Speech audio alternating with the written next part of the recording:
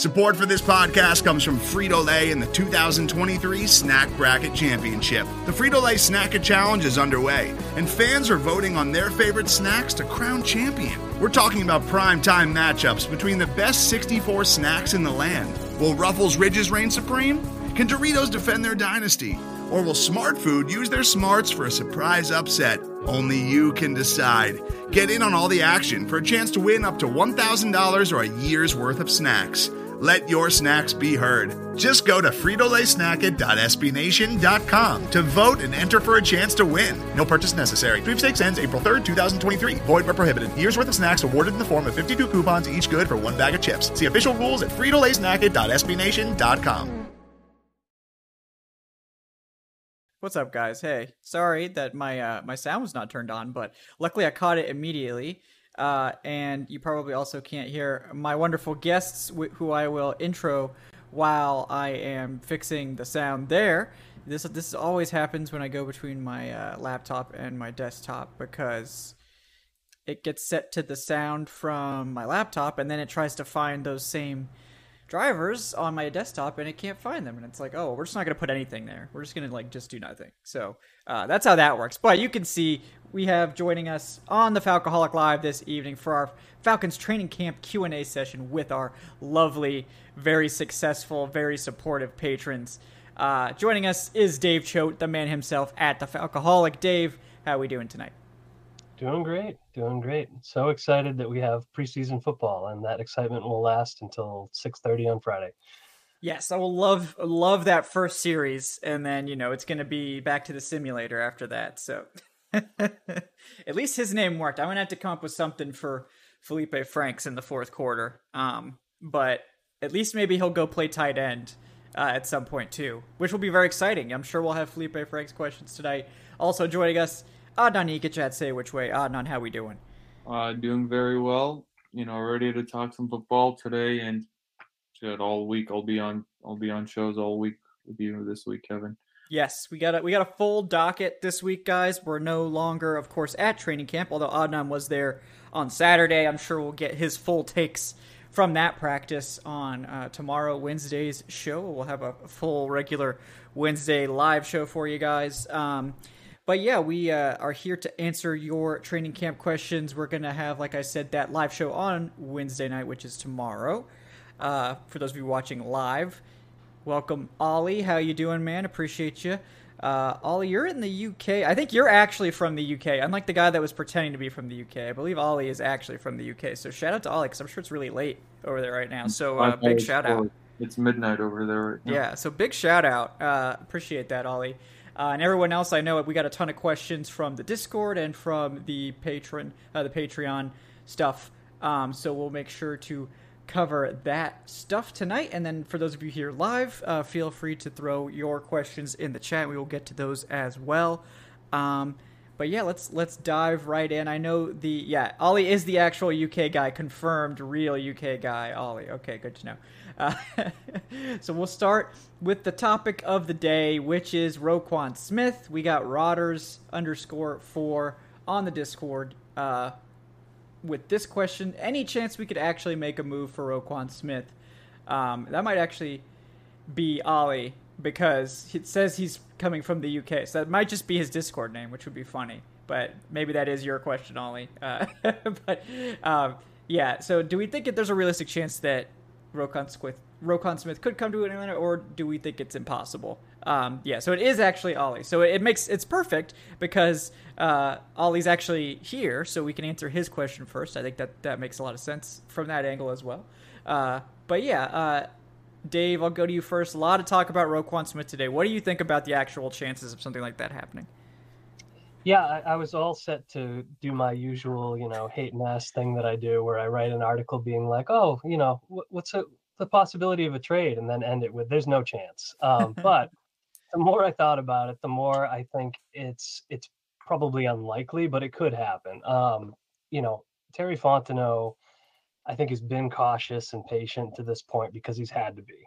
He wants to get this team on a better footing with the cap, first of all, but also everything from his New Orleans background suggests that he's not going to be shy about spending money and potentially draft capital to improve this team. So I think if you look at it, it's a question of how satisfied are the Falcons with their current inside linebacker group, and what do they want to do with their cap windfall next year. Because if you think that, a guy who's only 25 years old is somebody you want to keep long term, you can think you can make that work financially, and you think he's a big upgrade over what you have, which he probably is, obviously. I think there's a legitimate possibility. Plus, Ryan Pace, is like tugging on his shirt sleeve and going, please give me a bear. So I think probably he'll end up staying in Chicago on a new deal, or it'll be another team blowing away Chicago with an offer. But I would not say this one's impossible. So Yeah, we'll say 30% chance. Yeah, I mean, because of the Chicago connection, the chance is higher. Because of the existing relationship with the front office, it's more likely that the Falcons could get an offer in that would be like accepted. But again, and I'll get Adnan's take before I go in detail in it. But yeah, I mean, I think there are reasons that you could see that it makes sense, and also reasons that it probably doesn't. But Adnan, I'll let you get your take in first on the possibility of Roquan Smith coming back home to Georgia. Oh, he is a former dog after all. Yep. I don't think it's likely, to be honest. I know we have the Ryan Pace connection. We had Cordero Patterson lobbying hard for it on Twitter, even changing his profile picture to Roquan when he was playing for Georgia. And I saw this very funny tweet saying, "Oh, like someone tell Ryan Pace to actually get one of the good Chicago Bears for a change instead of all the guys we've been getting." Yeah, but no, just for all the reasons Dave listed up, and I'm not saying it's like completely impossible. But just looking at where this team is currently in their rebuild versus the kind of money that Roquan Smith will be commanding next year, he'll be a free agent, an unrestricted free agent. He'll be 26, so he'll still be in his prime, but he's probably going to be looking for record-setting linebacker money, as is his right. And I just don't see the Falcons being in that position right now to spend that draft capital and that salary cap, even though they will have a lot of cap space next offseason. I don't see them doing that for a linebacker who's, even though he is still in his prime. But that feels like one of those moves that you make when you're kind of just a step or two away from the World Series. It's like the move that the Rams made last trade deadline for Von Miller, where it's like, all right, we're very, very close, and this is the move that could put us over the top. The Falcons are still very far away from getting to that point where, they're looking for that final trade piece. So, I think Fontenot will remain cautious, and I think, maybe a few years from now we'll be in a position to make that kind of move. Yeah. Yeah, I mean, I the reason I could see it is because I think we know that the middle linebacker in Dean Pease defense is very, very important.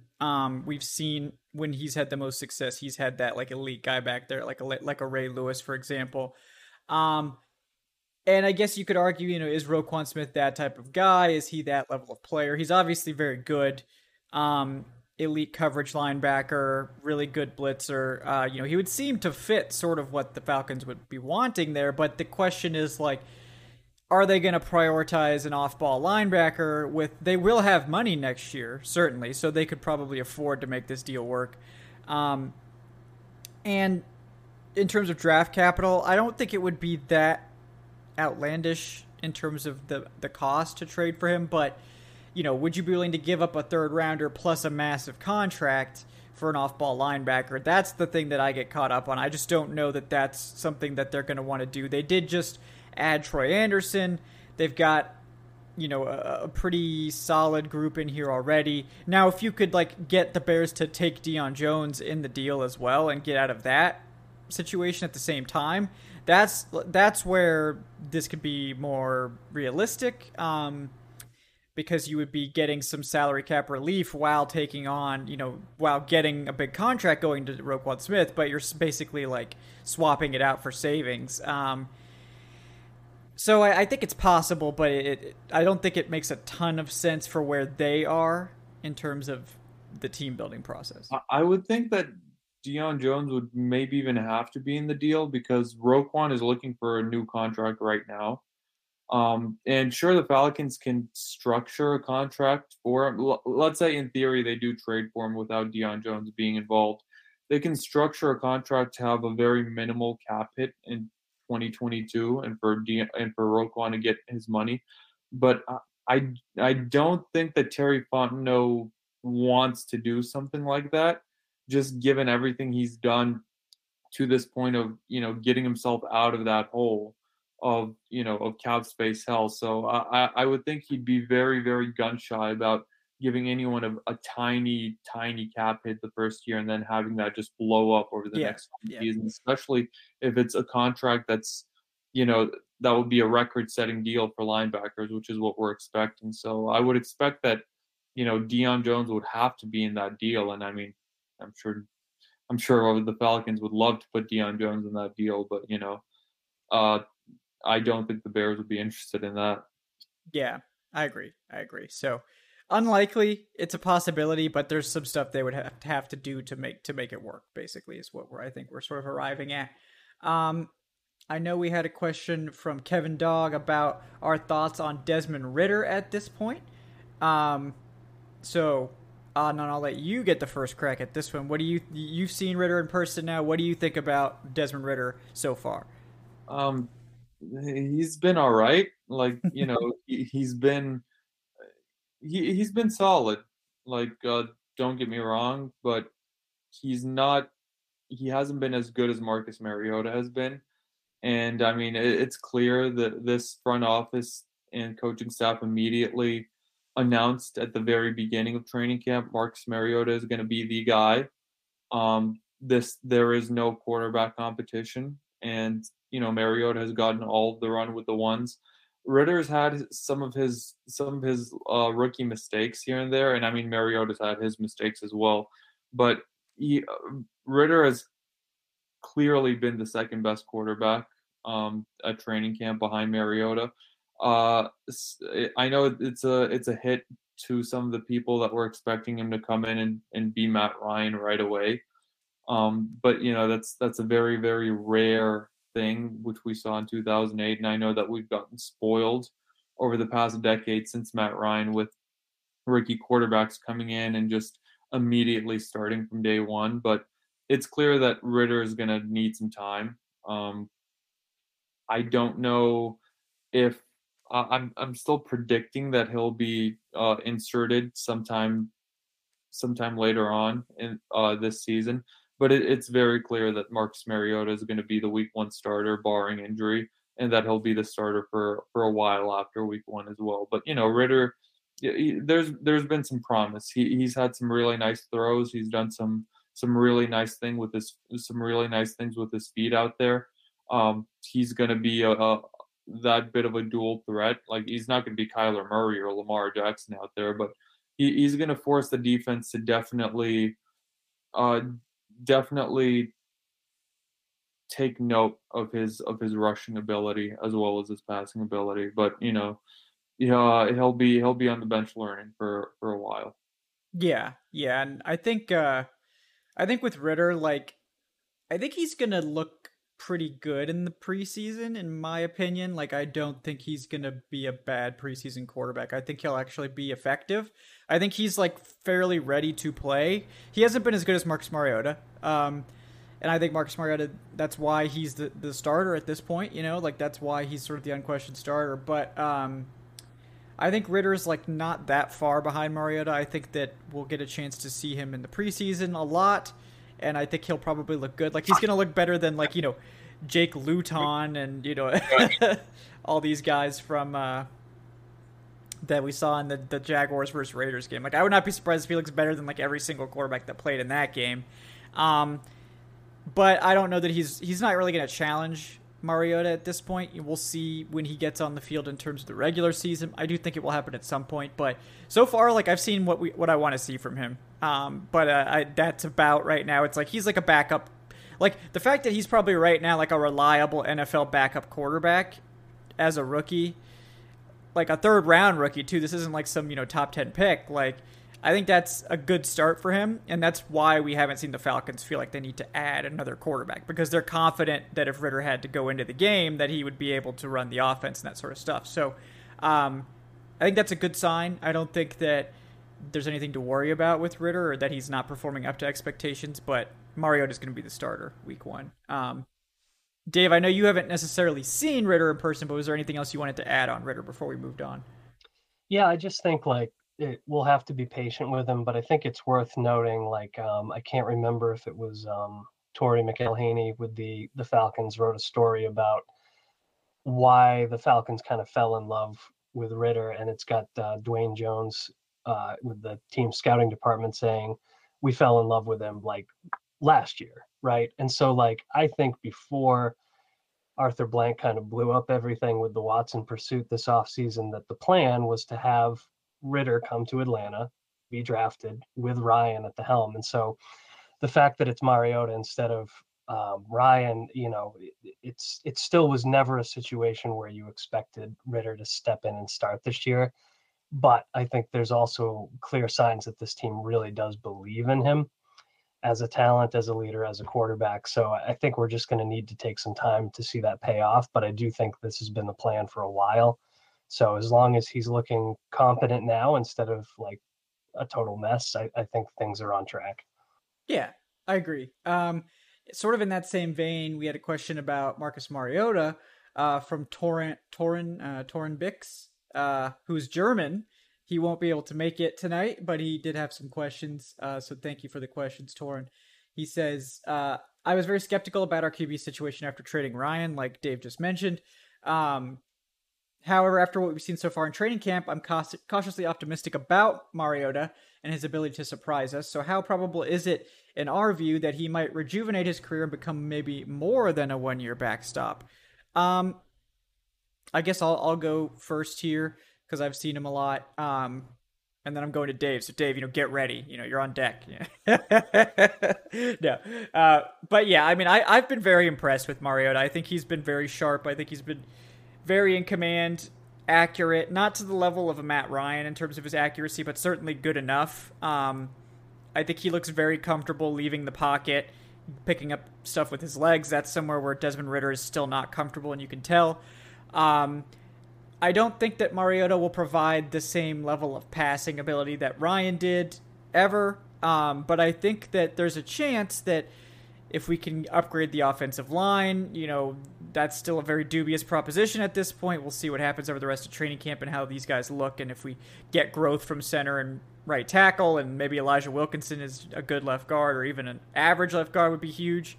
But I think if the offensive line is better, we know the passing game weapons are better, like drastically so, for Mariota this year, that Mariota with his rushing ability and the offense hopefully being in better shape around him, this could be a comparable offense to last year, maybe better overall, even though the passing game maybe isn't as deadly as it is with Ryan at the helm. And if he does do that, if he plays well and stays healthy and looks great, I think there is a chance that they do keep him on his team option next year. It's not very expensive for a starting quarterback. It's like $14.5 million or something like that, which is a bargain for a starting quarterback.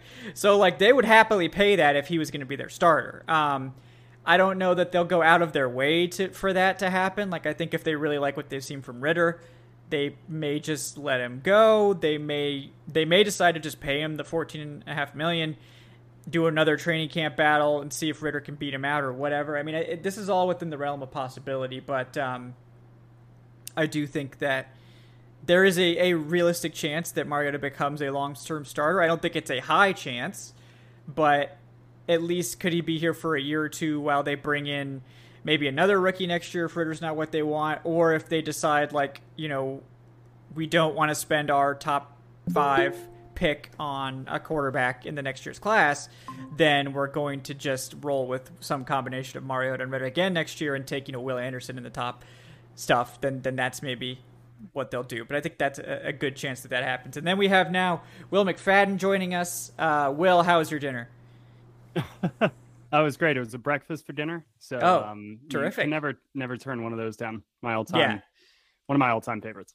Oh yeah, Brenner is undefeated, so I don't blame you for going to catch that Brenner before popping in. But we were just talking about the chance that Marcus Mariota could possibly be a starter for more than just this year. So I'm curious. You've got a chance to see him in camp a little bit. What do you think about that possibility for Mariota? Well, part of me wants to say, can we at least see if he can be a starter throughout the entirety of year one first? But no, you got to put it on paper right now. Your take. So I mean, I kind of think that it's going to be a little bit of a rock and a hard place situation for Marcus Mariota, because if they are bad, right, then they're going to be in a position to take one of these top quarterbacks. And I don't think that even the most optimistic among us with Marcus thinks that he is a long-term answer. And if you have the opportunity, regardless kind of what Desmond Ridder does, if you have the opportunity to kind of maybe stockpile a truly top talent at quarterback, like I think that's something that they would seriously consider. On the flip side, if, Marcus Mariota does well, kind of keeps them in it like they were last year, but maybe it's a bit more of a team effort like it was a little bit last year, but you see some of these young players really start to make some plays. The floor of the team kind of grows up maybe around Marcus as he's manning the ship. Then I think you look at a scenario where the Falcons say, okay, we've got a little bit of a semblance of like what we want to do here, but is the quarterback now holding us back? And that's where I think you would either see them seriously take a look at Desmond Ridder, kind of like an Alex Smith, Patrick Mahomes situation, not comparing the rookie to Patrick Mahomes, but like that, where you had the veteran bridge guy for a year kind of there to do it. And then you moved on and put, the young guy in place, or they're going to have a lot of free agency money and they could just go get the next disgruntled quarterback that wants to move homes and say, look, we've got back-to-back 7 and 10 seasons or whatever, they could have after this year. If that's the best case scenario, then you try to convince a veteran to come here with some young talent and maybe be the face of the turnaround and more of the successful face of the turnaround. Yeah, that makes sense. That makes sense to me. I think it's more likely than not, certainly, that Mariota is not the starter here next year, but there is a possibility for that to happen. Yeah, Dave, Adnan, either of you, Dave, I know I said you were on deck, but Will came in, so I had to get him in here. But Dave, did you have anything you wanted to add on Mariota's chances here long term? No, just I think he's sort of the ideal quarterback given the situation for like stabilizing the position this year, being there for Ridder. I think there's always a lot of talk about like veteran quarterbacks mentoring younger quarterbacks, unless they're like Tannehill and they're like, screw that. But I think Mariota is actually that guy, and he's clearly doing that for Ridder. And I think all of that makes him ideal for this year. I cannot see them next year with their expectations, the potential that they'd be coming off a 5th straight losing season with all the money they're about to spend, kind of going into next year with him at the helm again, unless he's, completely resurrected his career. He's a Pro Bowler or something like that. So I think the chances of him being here beyond this year are slim, but I am glad he's here this year. Yeah, I like it. I think the signing made a lot of sense. I think he's one of the most interesting quarterbacks in terms of writing about, certainly, that we could have brought in. Imagine if we were having to talk about Sam Darnold in a QB competition right now. Couldn't be me. So, we will. Yeah. All right. Go ahead. Yeah. I'm really happy with the Mariota signing as a stopgap, but just given the structure of this contract, I'd be absolutely shocked if Mariota was still here next year. I think they knew exactly what they were doing in structuring it to where, most of that cap hit is in year 2 and most of the cap savings is in year 2 as well. I think there's only one of 2 scenarios in which Mariota is here next season. One of them is what Dave just mentioned. If he just absolutely has a career year and is, a Pro Bowler and, leads the Falcons to great prosperity, maybe a postseason appearance. And I know there's some fans that have that expectation. I personally wouldn't. And the other scenario is that Desmond Ridder, when he does get his chance, and I'm fully convinced that Ridder will get his chance at some point this season, if Desmond Ritter just looks like an absolute abject disaster. And that's something that none of us want to see. But if Ritter is just terrible and the team is not in position to draft one of those big name quarterbacks in this draft, Bryce Young, CJ Stroud, then I can see the team going into next year being like, all right, we'll run it back with Mariota. And also, this is if Will's scenario doesn't come to fruition and there's a disgruntled quarterback that comes available as well. But other than those two scenarios, I don't think that the team passes up on $12 million in cap savings next offseason. I don't think that they want Mariota to be their starter next year. I think that they want Desmond Ritter to take over or to have, that big name next rookie sensation quarterback taking over next offseason. I think this is a stopgap year in every sense of the word. And, I think as the team transitions away from this and into being a better team, I think they'll transition away from Marcus Mariota as well. Yeah, I think that makes sense. All right, we got from Andrew on the Patreon page. What do you guys think about the recent signings? So I assume he's talking about Michael Pruitt, the tight end, coming in. So yeah, and Abdullah, the defensive tackle. I don't know too much about Abdullah. I think he's someone that's being brought in to shore up the depth chart, and I think he had some flashes during one of Abdullah Anderson. He had some flashes during one of his seasons, but so far hasn't done a whole lot. So we'll see if he can sort of make an impression on the coaching staff over the next couple of weeks. But the one that I think is definitely interesting is Michael Pruitt, who was a guy that I really liked coming out of the draft. But he has such an interesting and I think rare career arc for a tight end, as a guy who came out of, I think it was FCS level, as like a really productive receiver, undersized sort of tight end, and got to the NFL with everyone questioning, like, basically, oh, he can't block, but, like, can he be a really good receiver? Didn't really ever catch a lot of passes in the NFL, but sort of carved out a long career now as a blocking specialist, sort of an athletic blocker who has obviously upside as a receiver as well. I mean, I think he ran in the 4.5s as a tight end, which is really fast. So he's a very interesting player, in my opinion. I like him. I think he actually has a legitimate chance of taking a roster spot from someone else. I'm a little bit interested in who he was brought in to compete with specifically, or maybe it's just they wanted more talent in the group overall. I think he's sort of more competing for that Parker Hesse, John Fitzpatrick mold of player, as opposed to like a Ferkser, he's obviously not competing with Kyle Pitts. So that's an interesting one to me, but I will open the floor here as well. Will, did you have any takes about Michael Pruitt? I generally try not to get too excited about players who are signed in training camp kind of as the result of an injury to somebody else at the position. Yeah. Generally, those guys, not to disparage them, but like generally those aren't the guys who are at the very top of your 53-man roster. That being said, Michael Pruitt, I think it is interesting that they did go out and add more of a blocking element at the position.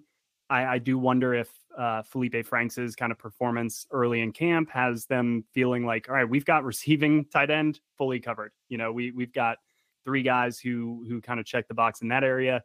Maybe this is a little bit of an indicator of how they are feeling about the guys you just mentioned, John Fitzpatrick, Parker Hesse, John Rain, those types of guys. How are they performing so far in camp? So I think it's more depth. I think it's more competition.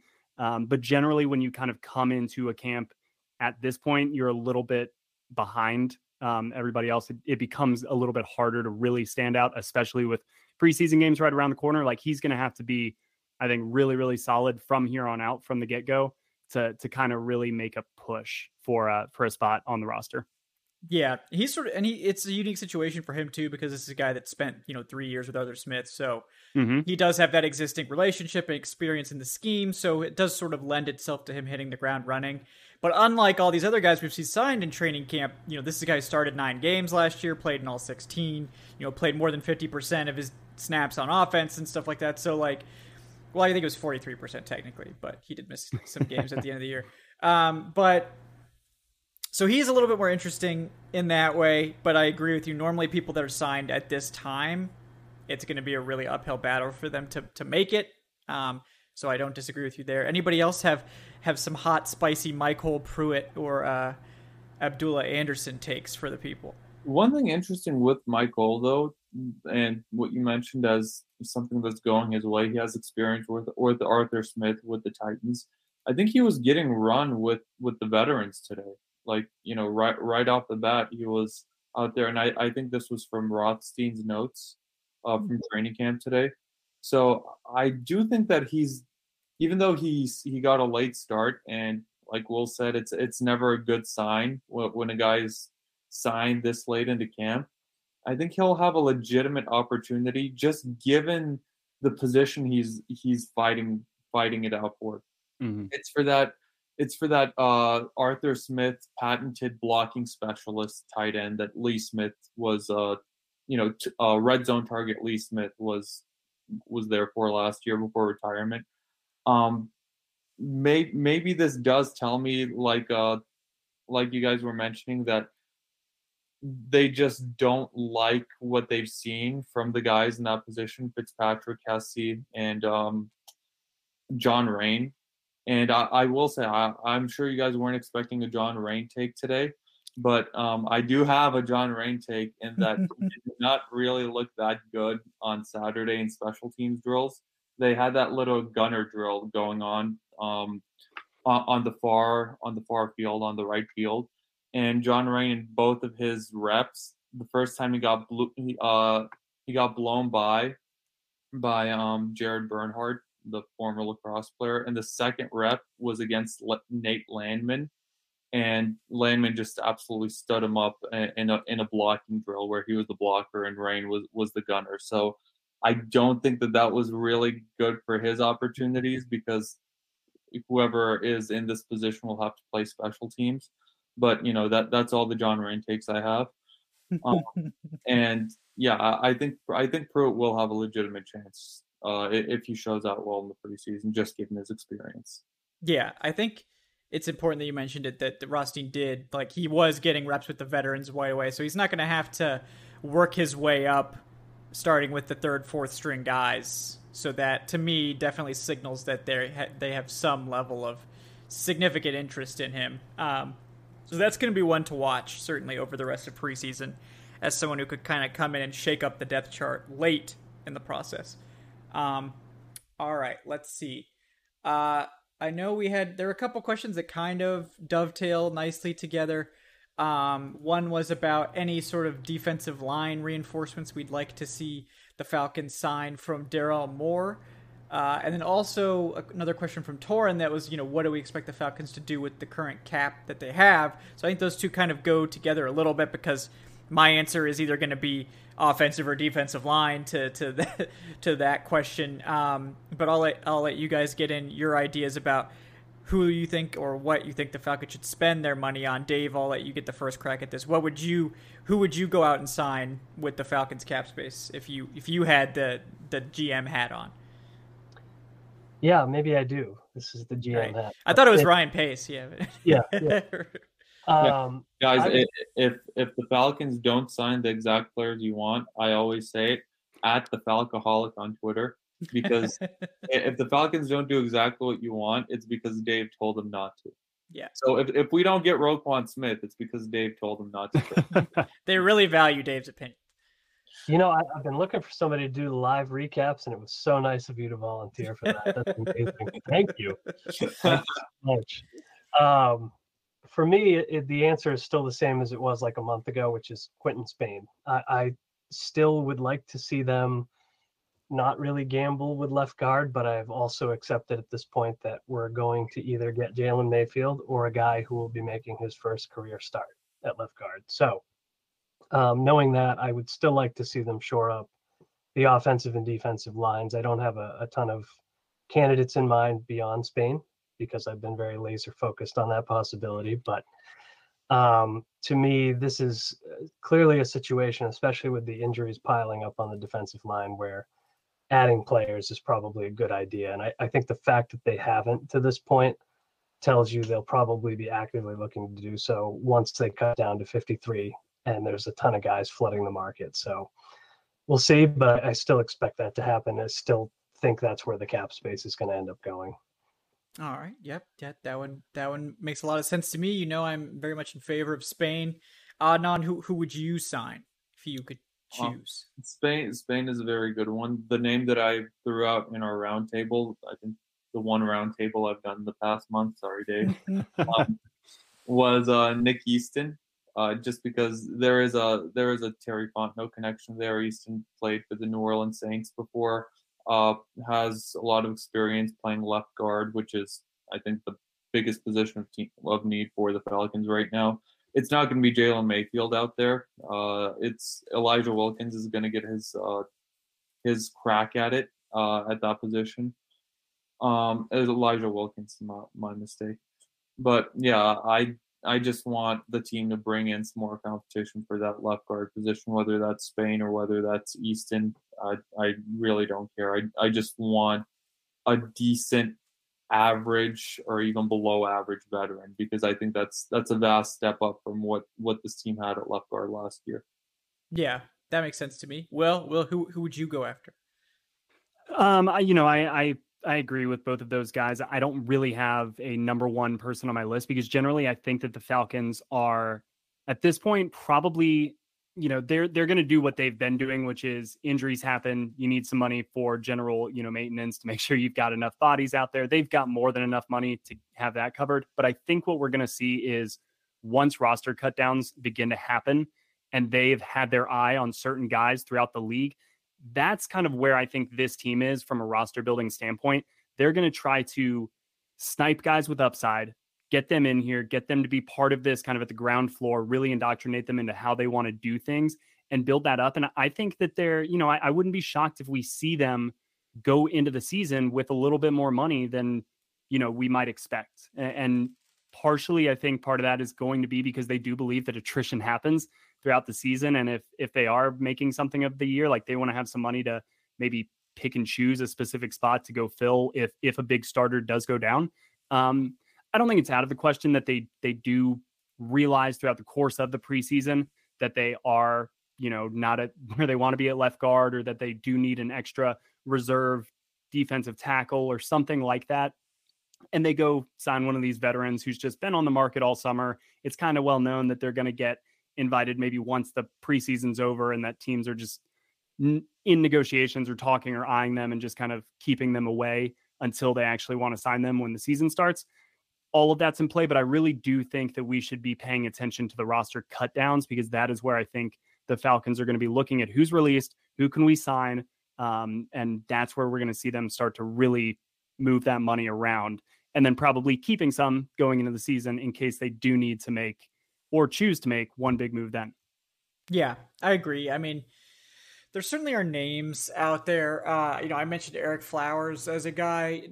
Quentin Spain, certainly someone that I'm a fan of too. On the defensive side, I don't know what they're really looking for at this point. Like if they're looking for another nose tackle type, it could be, we've mentioned Linval Joseph and Brandon Williams, and there's guys like Malik Jackson out there if they're looking for more of a pass rusher. Sheldon Richardson still kicking around. Adam Butler's kind of interesting, most recently from the Dolphins. Productive pass rusher, rotational guy. If they're looking for more juice there. At edge, there's a couple guys, right? Like Alex Okafor, Benson Mayowa is a guy that I think Benson Mayowa is kind of underrated, right? I think they're pretty much set at edge. Like, I don't think that they have like a great edge group, but I think they've got 4 guys that they want to play and see what they have. So they're not really going to be itching to add another veteran there, even though that might help. I think the it's either going to come probably at offensive line or like interior defensive line is where they're going to make an addition if one comes. But maybe we just get lucky and like Derek Tangelo is great or something like that. Because the name is great. So we have half the equation already filled. Like Derek Tangelo, that is an all-pro name. Now we just need the all-pro play to complete the prophecy of Derek Tangelo.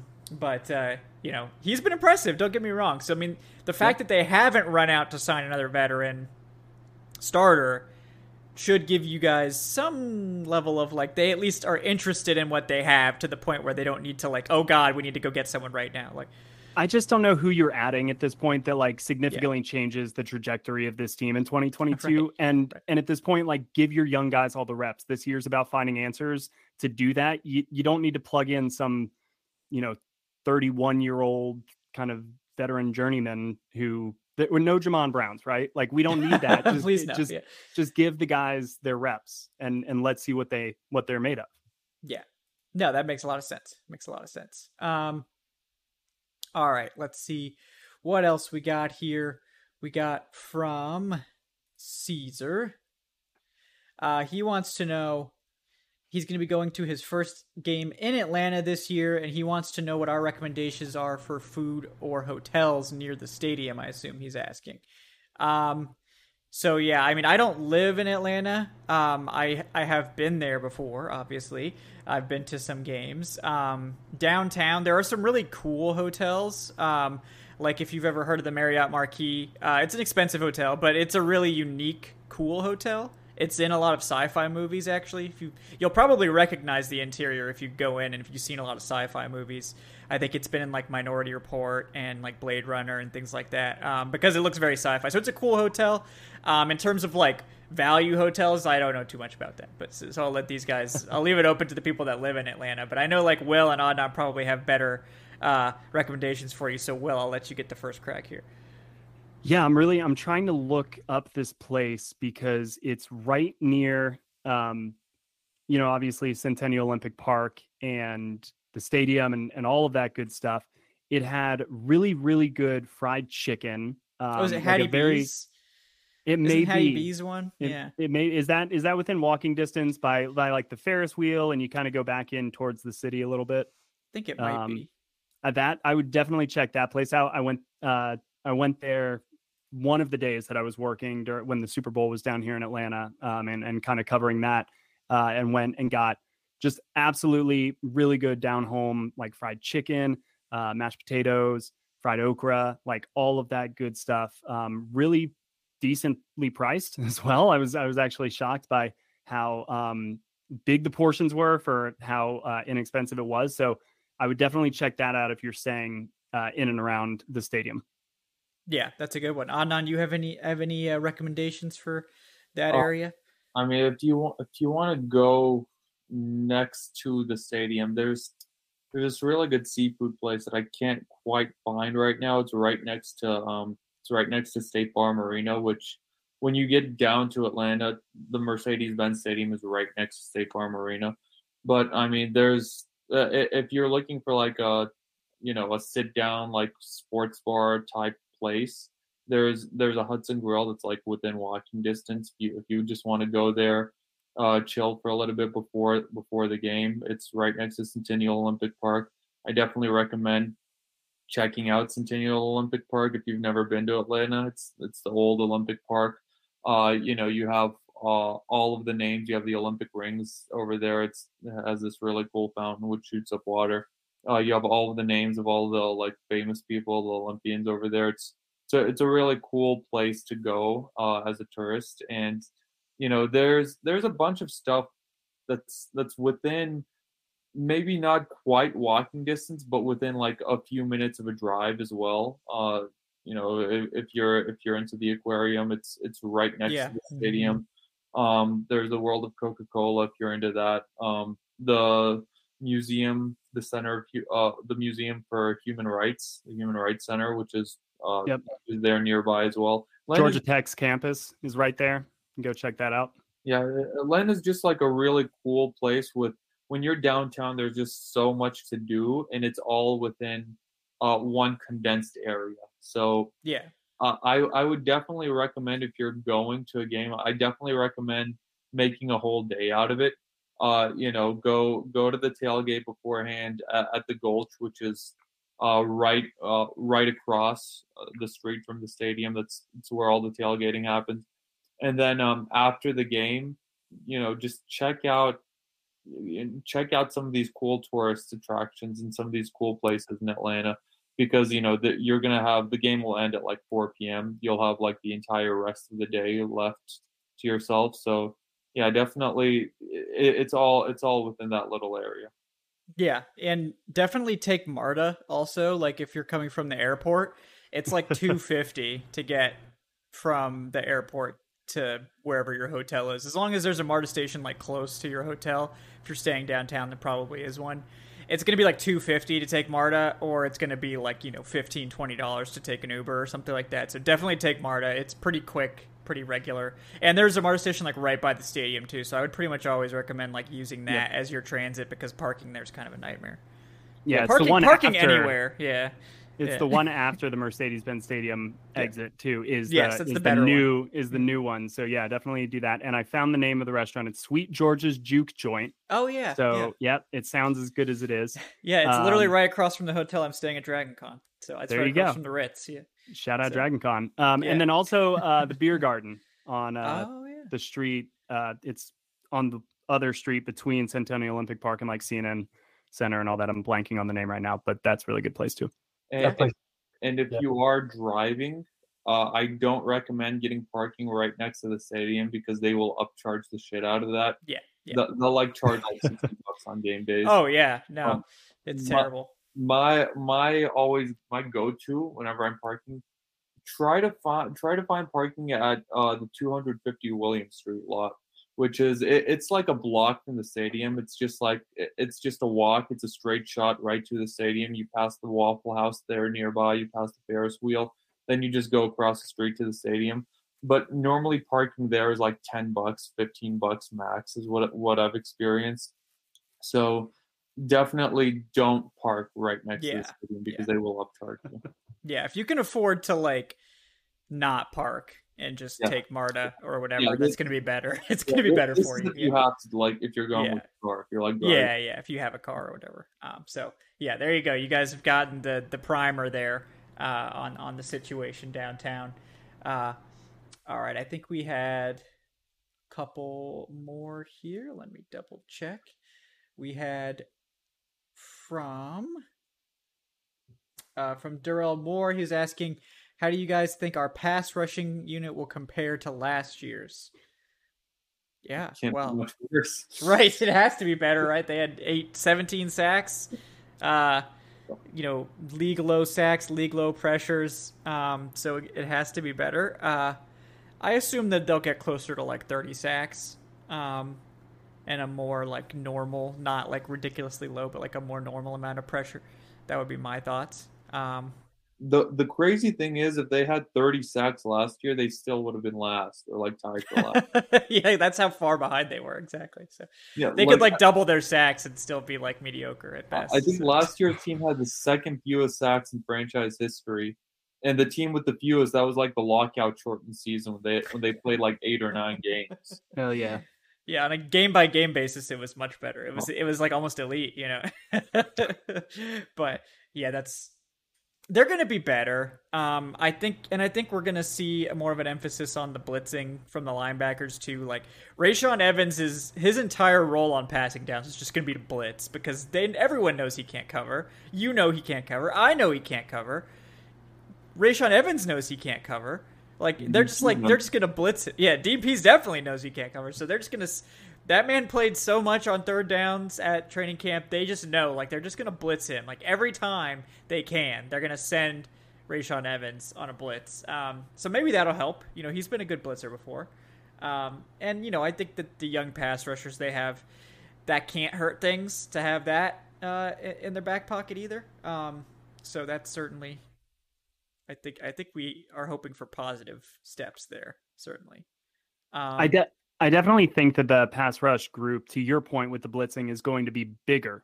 I don't know if it's going to be better, but I think it's going to be much more inclusive, because This all comes back to Dean Pease, essentially saying what they put in 60% of their defense that they wanted to last year. I really think that extra 40 is a lot of the more nuanced, exotic stuff that is meant to mess with quarterbacks. And a lot of that has to do with blitzing. So, I agree with you, Kevin. Rashaan Evans had a really, really nice kind of delayed blitz around one of the ends that forced Marcus Mariota. It should have been a sack in a game. It would have been a sack, but he got a pass off because they just held the whistle. But I like what they're doing with some of the stunts, using the linebackers, getting them involved, because I do think that that's going to really benefit Grady Jarrett, who has had a really good camp so far. I think that them moving him out a little bit more into kind of that like 3-5, like a little hybrid, moving him in where he can get a one-on-one matchup because they're bringing a linebacker or something. It could be his best season that we've seen in a while, because I think that they're going to understand he's their best pass rusher with his hand in the dirt, and they're going to find ways to get the guys who are standing up involved so that he has a better opportunity to really create, because he's still that type of player and he's still that good and he's still their best pass rusher. So I think they're going to have more options, younger options, fresher legs to throw at defense or offenses. And I think that just kind of by a collective effort, I think that this team should hopefully at least crack 20. Yeah. I sure hope so. A fun fact about that 60% like comment: if you increase Atlanta's sacks last year by 40%, they would have had like 26, and that still would have been last in the NFL. Yep. So that just goes to show just how far back this team was. It's like there's like the pack. It's like it's like that scene in Moneyball. It's like, oh, there's like good pass rushing teams. There's bad pass rushing teams, then there's 50 feet of crap, and then there was the Falcons. So they were just that bad last year. Yeah, they were. Like, there's no way they can be that bad again. Yeah, I sure hope so. I mean, I think some of it was bad luck, some of it was the teams they faced, some of it was like, them just being really bad. But I don't think they're going to be that bad again this year, certainly. But the thing, they were playing some rookie quarterbacks too. Like not like they were facing this gauntlet of just like Tom Brady's out there. Right. They faced Brady a couple times. They actually got him a few times. They did. They got sacks in those games generally, so it wasn't Brady's fault. So yeah, they couldn't get sacks against like David Blow and Trevor Siemian. The Blauhard, David Blauhard or whatever. I don't know. I'm trying to come up with good quarterback nicknames for the preseason play-by-play. So give me a chance here, guys. I'm workshopping these, but you have until Friday. But I have until Friday. I'd say like closer to 30. Like I think they'll still be like bottom 5, but it won't be just like an abhorrent embarrassment like it was last. That's the hope. That's a step up. That's a big step up. That would be big. Yeah, that would be like, oh, this is like a normal pass rush. Okay, it's a bad normal pass rush. But like, terrible. Yeah, I know Dean Pease wants like a great defense, and he's consarnate. He's sick of mediocre defenses in Atlanta. Dadgummit. But I think we're going to have to wait a little bit for that. And I think all of us are so beaten down by how bad the pass rush has been. Yeah, like just anywhere near a league average would make me incredibly happy. So. Yeah. Get there. Yeah. I think too, sorry, Kevin, last point, but I think we need to prepare ourselves for a little bit of a chaotic approach defensively, because when you're not able to go toe to toe talent wise, you inherently want to create a benefit by like dragging them down into just the muck and make everything confusing, even if it's like borderline unsound at times, like things you're not really supposed to be doing. That's almost how you level the playing field, because you're making it so like just maelstrom like that they can't really do what they want to do, even if that exposes you on the back end to some big explosive plays. I think that they're really going to get risky this season to try to make something happen, because they don't know what their talent level is compared to some of these other teams. It's not the 2007 Giants who can just line up with 4 guys and know that they can beat you. They've got to really get creative. And I think it's going to be really risky at times, but I think it's also going to be really fun and rewarding for stretches. Yeah, that's the part of it that you like about that stuff, is that it's going to be fun to watch the type of like just craziness that they're going to throw out at times. And I think we could always look forward to that. And I always enjoy fun. Like if you can't be good, be fun, like that's the next best thing.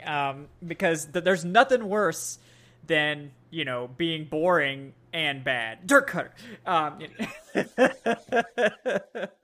Excuse me, sorry, I got something caught in my throat there. But yeah, okay, we're gonna get to one more quick thing here that I saw Ollie put in the chat because I wasn't paying attention to the chat. But what second year guys do you guys think we're gonna break out this year? Second year players. Dave, I'll go to you first on that one. I know I'm all in on Team Richie Grant. That breakout's already begun. But do you have anyone in particular, Dave? You said you'd go to me first, and then you stole my guy. Well, no, you can. I wasn't going to talk about it in depth. You can talk about it in depth now. But yeah, I think the whole thing with Richie Grant is like so many people were so down on him because he didn't play a lot aside from special teams last year, and it seemed like a fiasco because he was a second-round pick. But I really think, people are quibbling with like, oh, he made a big play off a deflected pass. It's, it's only training camp, etc. But I've been a big believer in Grant basically since he got here. Eric Robinson kind of talked me into it, with how excited he was about him. But the talent is there, the opportunity's there. Like Richie Grant is an obvious breakout candidate, and I think we're going to see it. I'm as confident of him having a great season as just about anything with this team this year. So he's definitely my pick. Yeah, that one I think is the clear one. And I think so far he's definitely lived up to the hype in camp. But yeah, Adnan, who are you hoping for? I mean, Richie Grant is the guy. Like, you really want Richie Grant to succeed. He was a high second-round pick last year, and you kind of really need him to succeed. But yeah, he was fantastic in camp. I don't know if Jalen Hawkins technically broke out last second year in this defense. Yeah.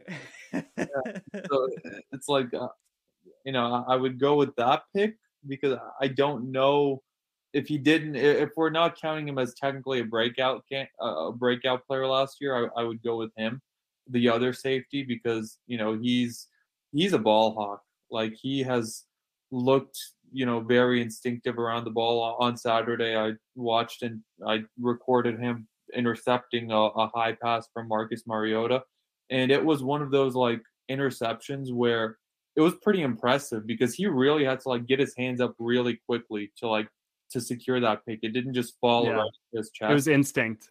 Yeah, and I mean that's something you can't teach.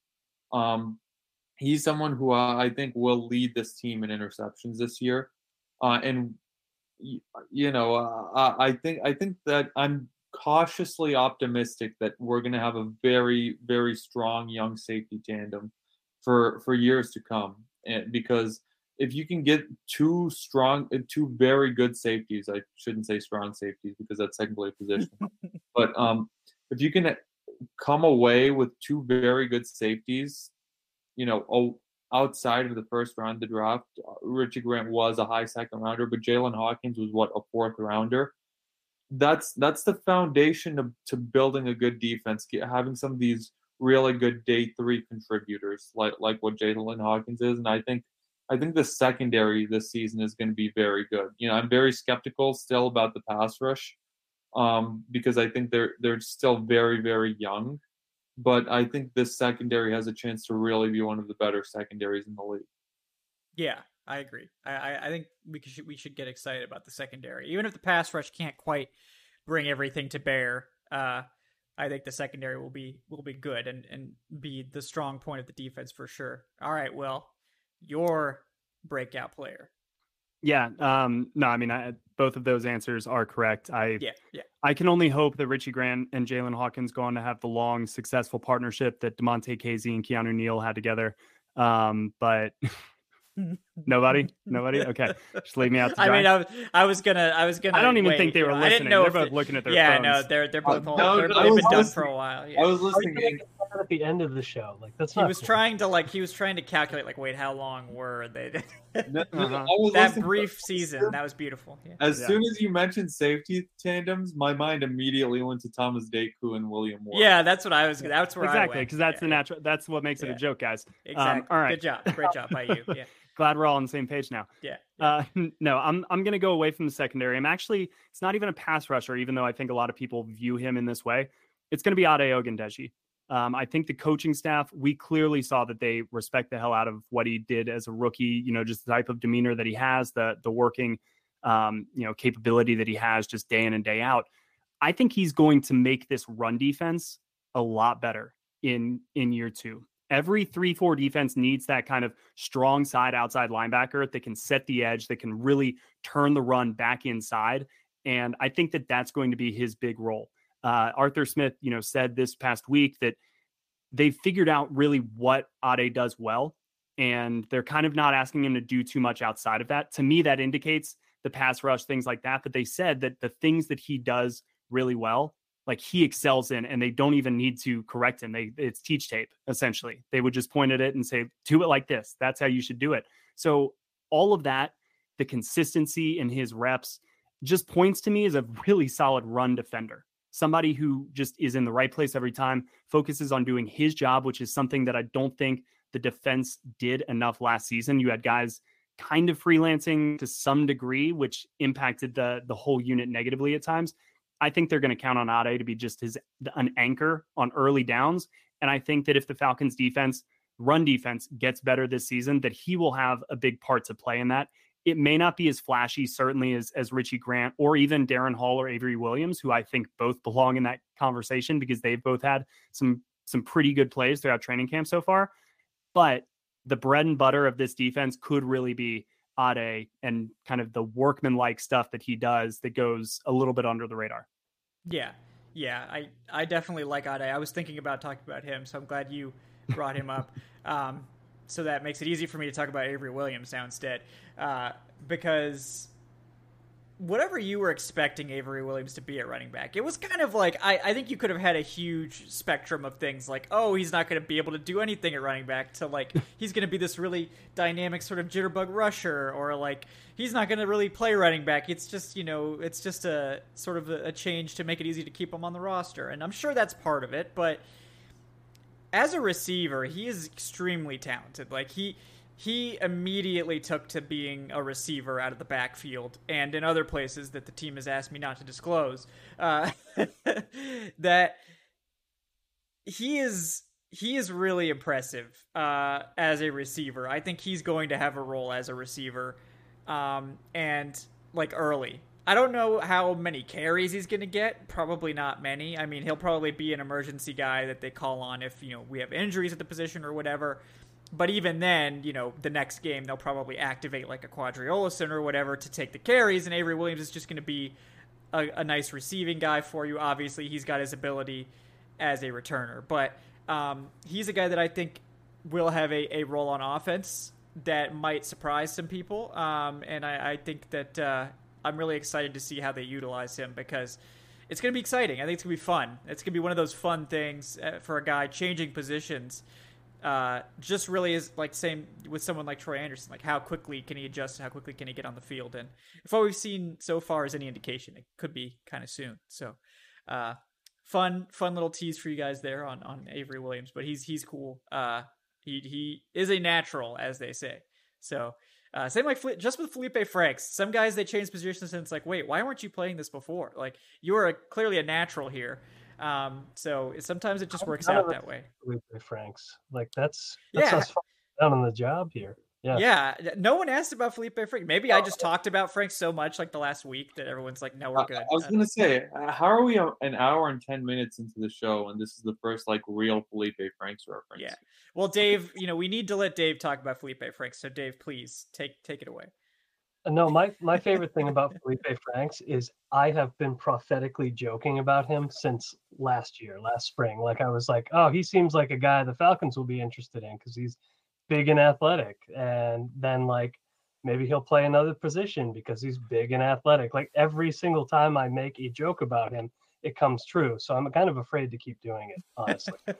Be careful what you wish for. It's like the monkey paw. Yeah. Dave, you have a gift here. You have an opportunity. You could make Felipe Franks the next Tom Brady, but maybe a better person. Yeah, I the better person thing I'll work very hard on. Yeah, make sure that's in the wish before you use the monkey paw. So yeah, Felipe Franks probably giving all his money to charity. Yeah. Well, Crick. I've mentioned it in our group multiple times. I think that this is a 4D. My conspiracy theory is that this is a 4D chess move by Arthur Smith. He wants to push this Felipe Franks thing for one trick play, like 2 or 3 years. That's all this is about. Yeah, one trick play, and it'll be one that like wins the Falcons the game and goes for like a huge touchdown, or he just like throws it back to Franks, and Franks just like slings it downfield to one of our speedy receivers. I think that's how this began, but then I think Felipe Franks was just so good in training camp. Right. They're like, you know what? You know what? We actually have a spot for this guy. This guy actually plays tight end really well. I think he's looked better than I think any of us ever He's been imagined. really good. Yes. Like, he looked really good. Yes, like really natural as a receiver. I haven't seen him block, but clearly Arthur Smith doesn't need every one of his tight ends to block. I mean, look at Anthony Ferkser. Like, I don't think you're going to see him block. Yeah, Anthony Ferkser don't block. Arthur Smith don't care. So, Kyle Pitts isn't going to block. Right, Kyle. I've seen him block once, and it wasn't bad. It wasn't bad. No, Kyle Pitts. They have to like get in the way. They're not going to be depended on to be like standing up an edge guy in line. But they need to be able to at least get in the way. But I think he can do that. I think that's something he can handle. But yeah, Felipe Franks. Yeah. Anybody else want to wax poetic about Franks before we wrap it up? I think that's a good topic to end the show on. So. No, just that he's been. I think we like saw it as like a joke. I think your first like video or two, Kevin, where it's like, oh yeah, Felipe Franks got this like catch in one-on-one. Yeah. We're like, oh yeah, it's like Felipe Franks. Like, it was funny at first, yeah. And then it's like it just kept happening. Yep. And he kept getting receptions. And then we're like, oh shit. It's like, oh, here's him beating like a safety, and here's him beating a cornerback. And here's him trucking deep floor, on his way to the end zone. We've seen non-football players transition to the NFL successfully at what position? Tight end. And so, of the positions, I'm not going to say it's like the easiest to learn, but I do think it's the one most conducive to just some natural athleticism. Go out there, we're not asking you to run 50 yards down the field and beat a corner who can run a 4-3. We're asking you to get in front of a linebacker or a safety, box him out and make a contested catch. Felipe can check a lot of those boxes, and he's got a little bit more, I think, speed and wiggle than people would expect. I think it's going to take maybe a full season of really working at this position for him to improve in those areas. But in the short term, red zone, short yardage, gadget plays, I think that he's going to be, to Adnan's point, like a little bit bigger of a part of this offense than maybe we all expected when this first began. And like on Saturday, and Will was there, he can attest to this. He was the star of the show on Saturday. Like legitimately, he had that like truck on Tabor in 7-on-7s, and he had maybe the best catch of the day, which was like late on in 11-on-11s, where Ritter threw him the ball. I think he lost his footing a little bit. Yeah, he was falling down. Yeah, and he just like makes this amazing diving catch like near the sidelines, and that's in addition to his good couple plays as a quarterback. Like I think his one like throw on 11-on-11 was just this like perfect pass, which went like 30 yards, and then like the very next play he got like 10-15 yards scrambling. So he was legitimately the star of the show on Saturday. I do think it's worth pumping the brakes a little bit. Like it's not this is not 2004 Madden Michael Vick that we're unleashing. Like it's still just he's against like the second and third team guys, but he'll be the most fun player to watch in the preseason for sure. Oh yeah, absolutely. If he has like 2 touchlaons against the Lions this week, he'll get drafted in fantasy leagues. Oh, he's gonna start getting drafted. Yeah, he's gonna start getting drafted. Yeah, it'd be hilarious. But yeah, no. The thing is, I think he's done good. Like he's not gonna be like out there getting regular season snaps over Perks or like Kyle Pitts. Probably not. Yes. Definitely not Kyle Pitts. Yeah, but I think he's doing well enough to actually make this roster as a tight end. Oh yeah. Yeah, I think he would. He's going to make it as a quarterback because they're going to keep listening to him there, I guess. But yeah, but the thing that's huge for the team. If they can if Pitts can make this team as like a tight end, as like the 4th tight end, like that saves a roster spot because he's your emergency quarterback. Like you will still have 3 active quarterbacks playing, except Felipe Franks can also play tight end. So, Yeah. I mean, I think that's what the team really wants. And Arthur Smith was nothing but complimentary about Felipe Franks in the press conference. Like, I went out of my way to ask him about Felipe Franks in the press conference, and I noted it in a tweet. Like, Arthur Smith, like, literally let out a smile after I asked him about Felipe Franks. And, Arthur Smith is, like, as stone-faced as they come.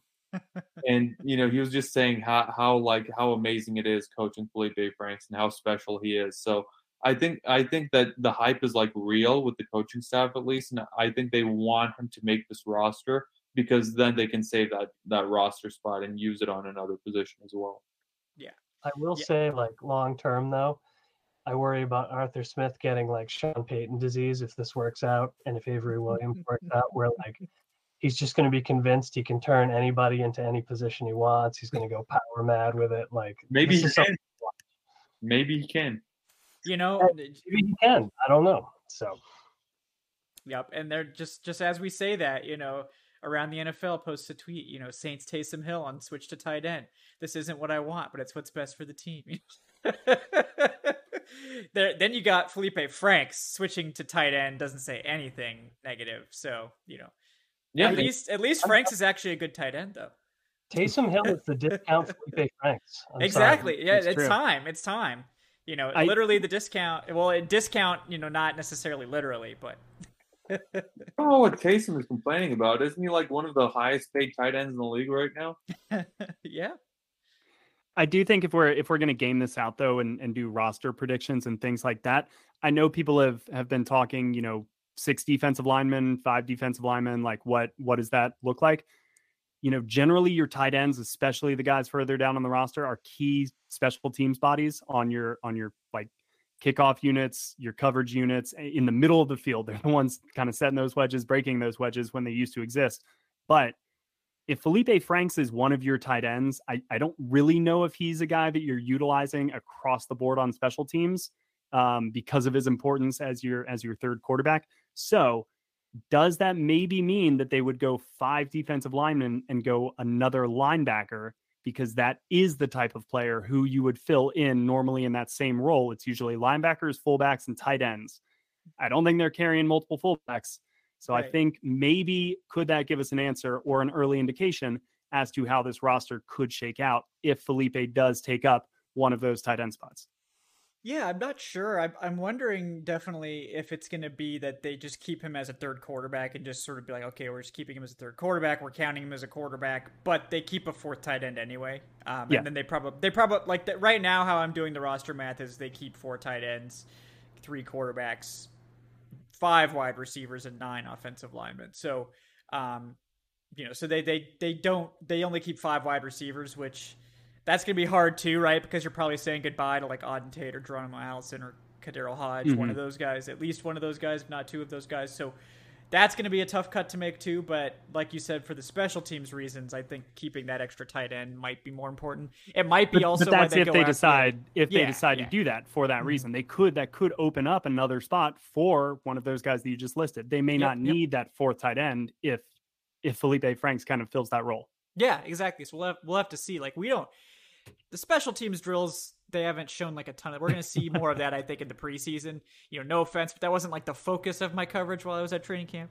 But we'll see it in the preseason. If Franks is out there on all of those special teams plays, then it's a great clue as to like, oh, this guy is going to be playing a lot. Like he's going to be active. He's going to be playing special teams, and he's going to be the ace in the hole at tight end. So very exciting. At least we have fun position switch players to talk about here. But yeah, we've got preseason coming up too, guys. On Friday, we will be having our live play-by-play during the first preseason game, so that'll be a lot of fun. We'll be back tomorrow, Wednesday night, for the Falcoholic Live's normal Wednesday show, breaking down all this stuff in detail with camp, preseason, all that talk. So thank you to all the patrons for hanging out, getting your questions in. It was a lot of fun. Thank you to everyone listening, watching this after the show is over. We appreciate that too, and we will see you guys next time, before we take off, I want to thank all my guests. First of all, Will McFadden. He's at Will McFadden on Twitter, host of the Believe in Falcons podcast. Will, anything else you'd like to plug?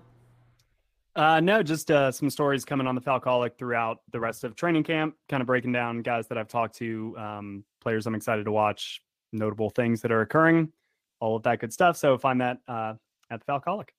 Yeah, excellent stuff there. We also have with us Adnan Ikic at Say Which Way. Adnan, anything you're working on you'd like to plug? Oh, no. No? Okay, cool, great. Excellent. I like it. Then we've got Dave Cho at the Falcaholic himself. Dave, thank you for coming on once again, and anything you would like to plug. Just excited for Adnan to pick up the live recaps. I think it's going to be great. Looking forward to it. It's going to be a paragraph per drive. Each paragraph will be awesome. So look forward to that. I feel like that will be Dante's like seventh circle of hell, writing a paragraph per drive about this Falcons team this year. It's at least the seventh. It might be the eighth. So, but anyways, aside from that, I am looking forward to just reading some of the upcoming coverage we have for preseason. Obviously, everything right before the season and roster cuts. It's one of my favorite times of the year, just seeing the team take shape. So look for everybody's write-ups on that, and let's go Falcons, I guess. I will revise my answer. I will cover our preseason coverage on Friday. Kevin and I will be watching the preseason game, the Falcons Lions, starting at 6, and we will be doing our play-by-play and analysis, of the game as we do every preseason game, and we'll be doing that for the entire preseason. Watch with us because, I'm sure we do a better job than the CW folks. Look, I just it's not even meant as a slight. What TV person would ever care about the Falcons third and fourth string players? That would you even I don't expect these people to know their names, but we are sickos and degenerates, so we know all of their names. We'll know. We'll know the intricacies of the exact roster battle they're fighting for and their chances of making the 53-man roster. So you can't get that analysis anywhere else, folks. So we'll be talking about these undrafted guys, the guys we've actually been talking about. Yep. Because we have to talk about something in the dead period. Oh yeah, We'll know. Oh yeah, big time. So definitely check that out, folks. Thanks again, everyone, for tuning in. Thank you, patrons, for the questions, for the support. We really appreciate you guys. Like I said, the Patron Fantasy League, I know everyone's asking about it. It's coming together as we speak. I'm putting together the lists for the leagues. Thank you. If you haven't yet filled out the Google form, guys, put that in for sure so I can get your name down. There'll be an opportunity also to add yourself, before the draft and stuff like that if we have any late entries. But appreciate that, and that is coming. So don't worry about that, folks. But again, thanks everyone for watching. We'll see you guys next time on the Falcaholic Live. Until then, guys, have a great night. Do you have that one piece of clothing you keep going back to, no matter how full your closet is? Having a versatile, high-quality favorite feels great, but having a whole closet of them feels even better. American Giant puts the quality, durability, and comfort they're famous for into everything you need for your spring days. From premium t-shirts and jeans to lightweight French terry joggers and their legendary best hoodie ever. Whether you're dressing for work, the gym, or happy hour, you're sure to find your next closet go-to from American Giant. And it's all made in America and designed to last a lifetime. Get 20% off your first order at american-giant.com with code STAPLE20 at checkout. That's american-giant.com, code STAPLE20.